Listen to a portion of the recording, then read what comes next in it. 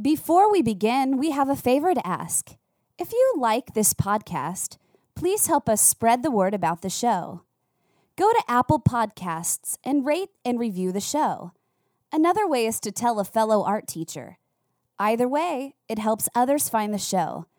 The Blocks, Paper, Scissors podcast has a lot of information regarding teaching art, not just for TAB teachers, but for anyone who is looking to further their understanding of children in a choice-based classroom.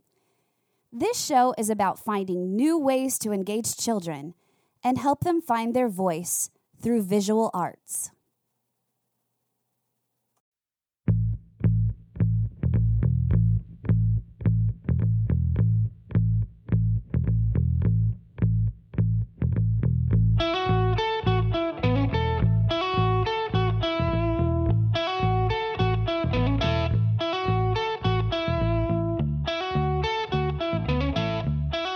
Back in 1983, I was the head cook at Kilroy's of Bloomington. We had different people would come in, and Eddie Money was doing a concert at IU Auditorium, and after the concert he came into Kilroy's.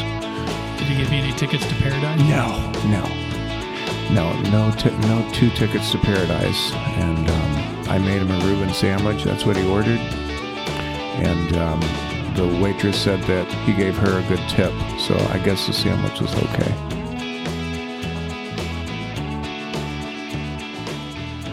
Well, everybody, this is the Blocks, Paper, Scissors podcast. My name is Clark Freilich. And I'm Clyde Goff. And thank you for spending your day or your hour or whatever it is that you're doing to listen to us blabber and talk about our favorite topic, teaching for artistic behavior and teaching art. We appreciate everyone who listens. I need to apologize to our listeners because the last podcast we did about a month ago, and what happened to it? Well, good question. I was having computer issues, and at the time I had edited it, and I went back to open it up to finish editing it, and it was gone.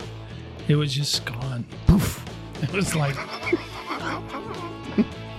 just gone. It was. I probably was really tired and deleted it or something, but who knows. You think it was a corrupted file? I have no idea what it was. It was a ghost. Maybe it was the podcast gods came down and said, "This is not good enough." Was there something controversial on that? No, there wasn't anything controversial. So we'll talk about what we talked about then today. But we have a lot of other things to talk about too, because we've been busy. Yeah. In the last few months. Yeah, busy time of year for art teachers. Near the end of Thanksgiving break, October.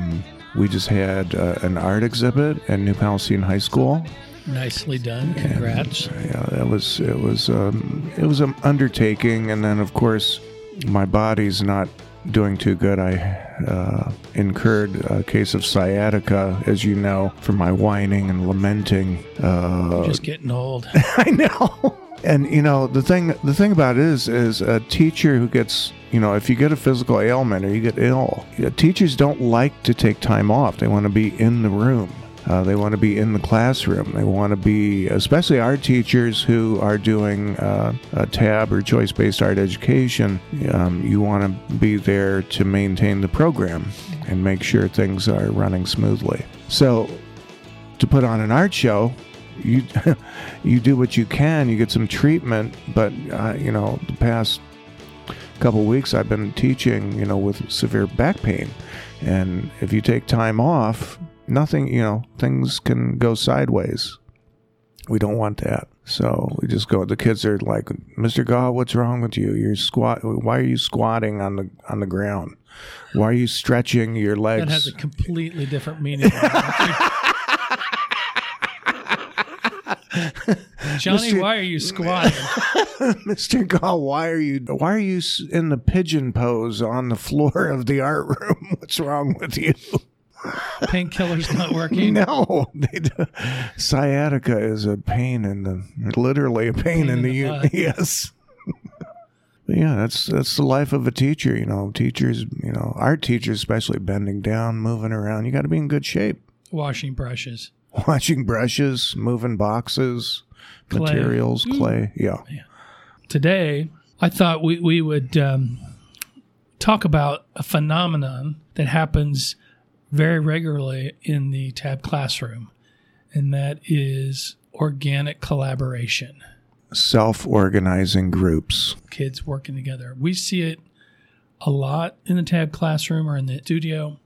We encourage it. And the studios are supposed to be designed to emphasize or to promote. To promote movement and instantaneous collaboration. Yeah, creative impulse can involve not just an individual, but if you have two people, you have a group. A group, yeah. And so there's a lot of dynamic interplay that goes on when you have self-organizing groups, collaborative, creative activity, and it happens a lot in a TAB classroom. Right. So when we say that, we will see kids asking if they can work with another friend or if they can do it themselves. And, in a TAB classroom, we fully encourage kids to be creative in any way they can. And sometimes that involves other people or other actors. One of the wonderful things about self-organizing groups is it offers individuals who might have disability to be involved in a real dynamic learning event. And so the TAB classroom offers a major element of inclusive learning experience.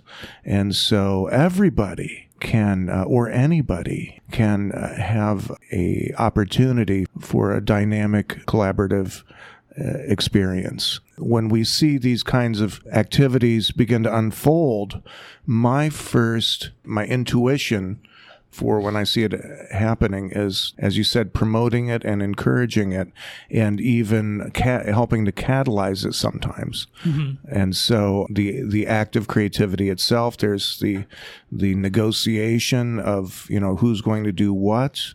There's language development going on, socializing, and then there's the experience itself. Right. And I've seen it manifest itself in many different ways in my classroom. I'm a K-4 teacher. Kindergartners, they'll be all working at the same table, drawing the same thing. So there was someone who had an idea, and everyone else was sort of copying that idea. So they're all working together, and yet collaboratively, because they're all working on this same idea.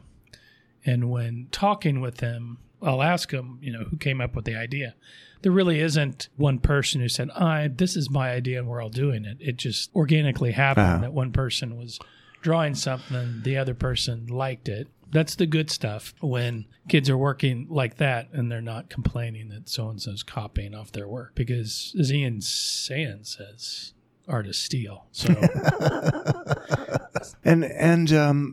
so that's one type of working together that we see a lot of, but it's not a planned activity. Like as kids get older, they'll start working in predefined groups. I have some second graders who are making Chopsy books right now. So Chopsy is a Chopsy is a character that this second grader developed.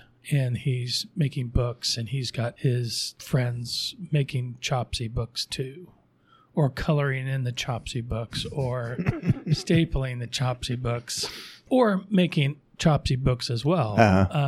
But it's a group of 4 or 5 kids that have been working on this all year. So they have a narrative going on involving the character of Chopsy, and the narrative is it's a story. It is story. And there's all kinds of creative action going on, telling the story and illustrating the story. Transdisciplinary bonanza of creative learning through the development of Chopsy. Right. Well, I got to look at those Chopsy books when you get a chance. I want to look at them. trying to get those from his hands. Sometimes they don't want to. They don't want to share.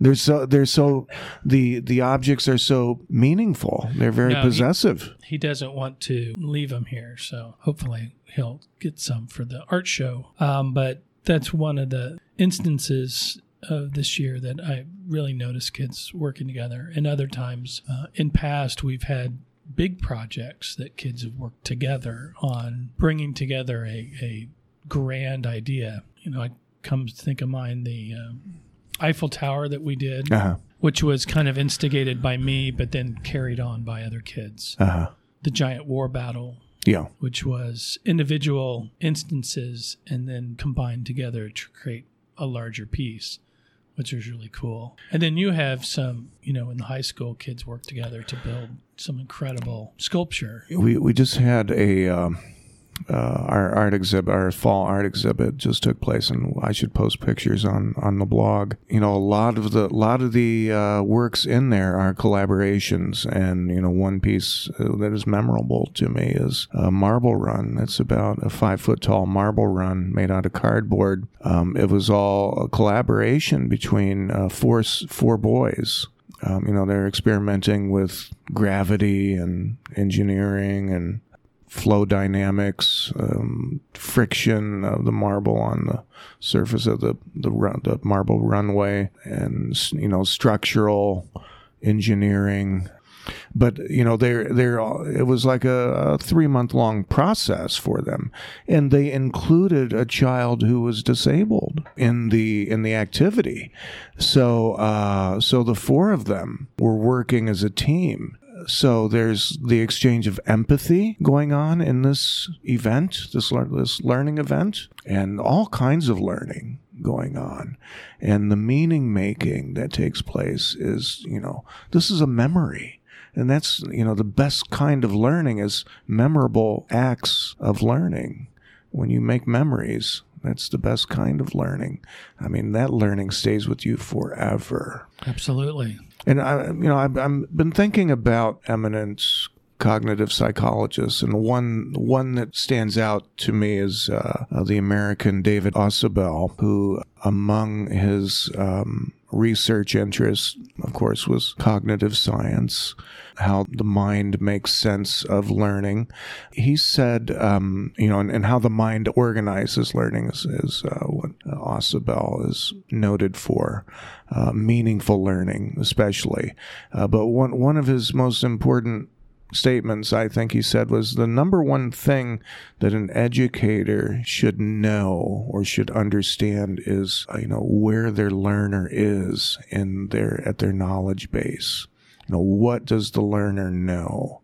And so that gets back to what are the learner interests, and what is the learner interested in doing? So Ausubel's work, I think, relates directly to what we're doing in TAB classrooms, and that's getting to know your kids individually, so that when we see kids who are interested in working solo or working collaboratively, we are, as a TAB teacher, your kids, and you're ready to help catalyze the moment with advice, material, any kind of support, information, technique, demonstration, right. Thing that goes with emergent curriculum. And that's one of the things that our teachers struggle with, is getting to know their kids. Yeah. Because we see them all. And it wasn't until I started TAB that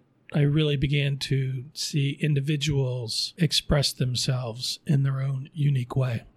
When hanging up art shows, before it was organizing by theme. Mm-hmm. Here's landscapes, here's portraits. You'd have many of the same objects. I remember vividly hanging art shows and kids coming up and saying, I haven't seen my artwork. Can you tell me where it is? Mm-hmm. And I could tell them exactly where it was. I said, well, which one did you turn in? And they'd say, well, it's the dinosaur. And it was eaten. I was like, oh, that's over in that hallway. Look on the, I could tell them exactly where that artwork was, because, connecting to the artwork And when kids connect to it, when it means so much more to them, Yes. they have more descriptive information that they can talk to you about, and then that's going to trigger exactly what we want kids to do as far as, they're putting more meaning into their artwork. Yeah. Now, I was talking with a teacher who came in my classroom yesterday.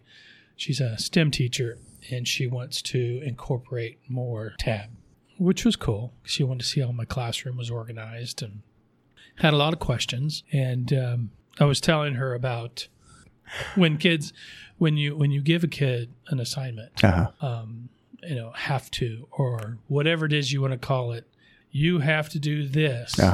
He's not going to be as engaged or as bought into that as if he were to develop as himself. 95% of the time, if you take a teacher-led artwork, it could be beautiful, executed, colored beautifully. You show it to parents, and they're like, "Oh, that's so wonderful." And then you say, "Choose something for the art show." 95% of the time, that's completely unscientific, but they're going to choose something that they develop themselves. Right. And it's not going to look anything like the canned project. Yeah, the teacher engineered project. Right. That looks really cute to the outsider. But those of us who understand child development and the stages of creative development, back to Anne Hathaway's scribble stage. Well, It's actually talked about the scribble stage in sculpture for students. It looks like Lowenfeld's scribble stage in drawing. It's development. It's practice. It's development. You're learning a skill. Right. And when I talk to my kids, I said, this is all practice. Yep. So you're 9 years old. Do you make things that mean to you? Yes. Are you, is it going to be perfect? No. Back to the essence of art making is problem posing. So the child is, I'm thinking about Rollo May, another eminent American psychologist. He talked about boredom. Have children dealing with their boredom. Out of boredom comes the impulse, right, to be creative. Right. It kind of resets. And again, this year, for some reason, I dragged my feet opening up cardboard, and I wanted to see what would happen if the kids got bored. And they did. They were like, "When are you going to open up cardboard?" I said, "Yeah, whenever."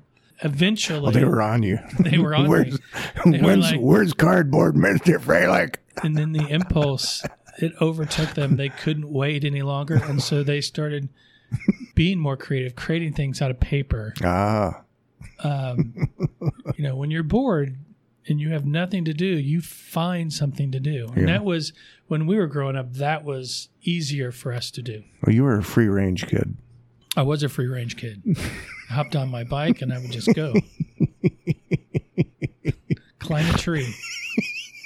Climb on somebody's roof. Your mom, you kids get out of here. Go play. Get out of here. My mom worked third shift, so she slept during the day. Well, you're working class. I was the baby. I could do pretty much anything I wanted to. I heard you belonged to a bike gang. Oh, yeah. It's like something out of like the biker gang from E.T. Yep. Pretty much. Except this is in the early 70s. We'd go build ramps, jump things. Right. Oh. But yeah, that was bike gangs, collaboration. That was, collaborate. Yeah. You learn to create the solution to your problem of boredom is do stuff. It's finding people with similar interests and sharing experiences. That's the essence of creativity is finding your pathway, finding your interests, like you said, finding a desire. From desire comes a pathway. 20 years ago, where the teacher was the sage on the stage, held all the knowledge. Yeah. Kids were siloed into working individually, develop their own set of knowledge. Now it's completely different. We look at each other. We look to each other. We encourage collaboration. Yeah. working together. We encourage shared experience and shared knowledge. Again, as constructing it themselves. Constructing knowledge. Right. Children should be able to do their own experimenting and their own research. This is Jean Piaget, yes. Yeah, Teachers, of course, can guide them by providing appropriate materials, but the essential thing is that in order for children to understand something, they must construct it themselves and they must reinvent it. Every time we teach a child something, we keep him from inventing it himself. So Piaget's work in America really starting, he was writing about children's language development in the 30s, children's cognitive development through constructivism in the 30s. But in America, in the 30s, that was the heyday of behaviorism, where, children are schools are behavior modification environments. So Piaget's work really begins to take hold in the 1960s in American schools, and constructivism now, well-known educational psychology, a epistemological view of learning through constructivist ways of learning theory. So Piaget's work is super important, and I think it's even though you can use behaviorism to teach human beings. You can use behaviorism on animals. Like your little puppy, your little friendly family pet Joy. She gets rewards when she does good. Does she go out and does she get a reward when she goes potty outside? My dog? Yeah. No. She's just lucky to go outside. But you can use behaviorism to shape behavior, to form behavior in organisms, including human beings. You can use rewards and punishments. But what's better, I believe, is, and this gets back to Piaget, Piaget's work is incredibly important. And, TAB classrooms are constructivist learning environments, situated learning environments. And part of that is collaboration. Exactly. And, another educational psychologist, very important, a Russian gentleman, Lev Vygotsky, who's not alive anymore. His main emphasis was on, learning as a social construct. It's a social construct in that, if we are, and here you and I are having a social learning event where we're exchanging language and ideas, and anytime you have a conversation, it's a social construct in which language is utilized, and we're using language to pinpoint ideas and thought, and a way of knowing and a way of doing. And that's what, that's back to the importance in the TAB classroom of having kids making it available for them to have a conversation while they're working. There's real meaning making when they can have dialogue. Right. It's the whole experience. You and I experienced organic collaboration when we were building Fred Jr. Oh, yeah. That was a great experience. It was a pain in the butt, but it was a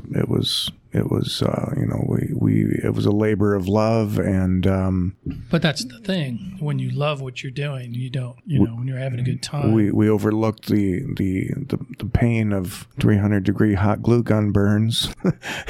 Sorry, I burned you that one time. That's all right. Good thing the kids weren't around. I know, because we were using the hot glue guns for that, different situations. But yeah, back to collaborative work.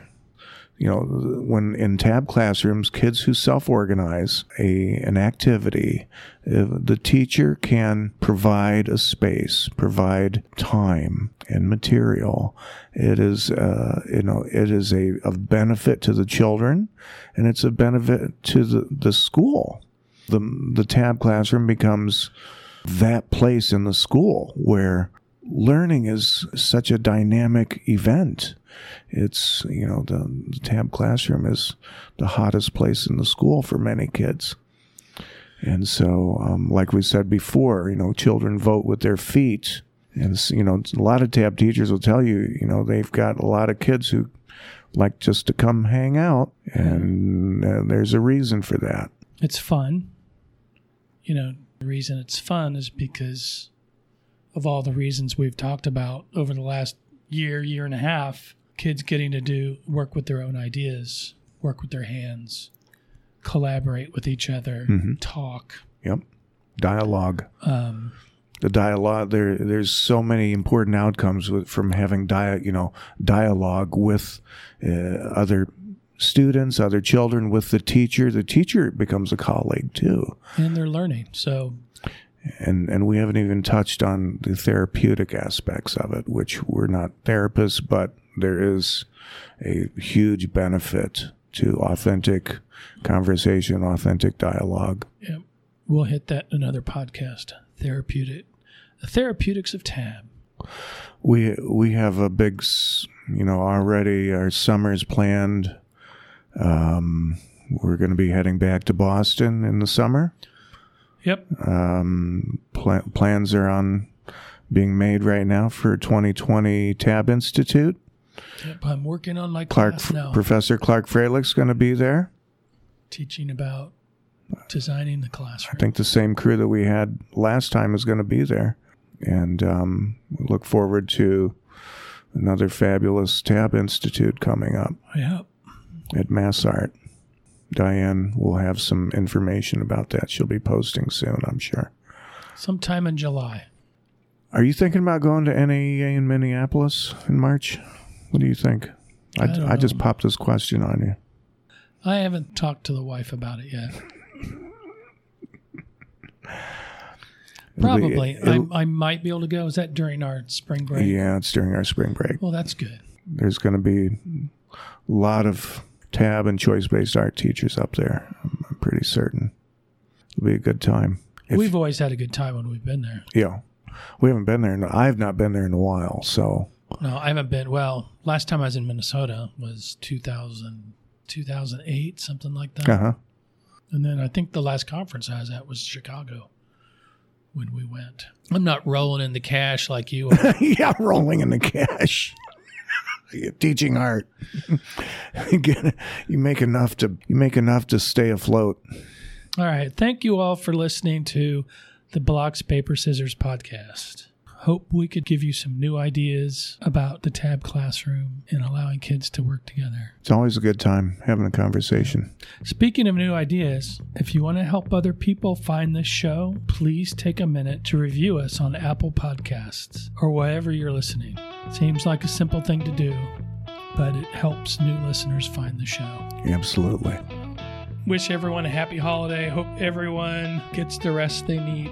Yeah. Hope everybody has a wonderful holiday. Yes. And can spend time with their family and friends and loved ones, rejuvenate and refresh. Thank you. See you next time. Adios, amigos.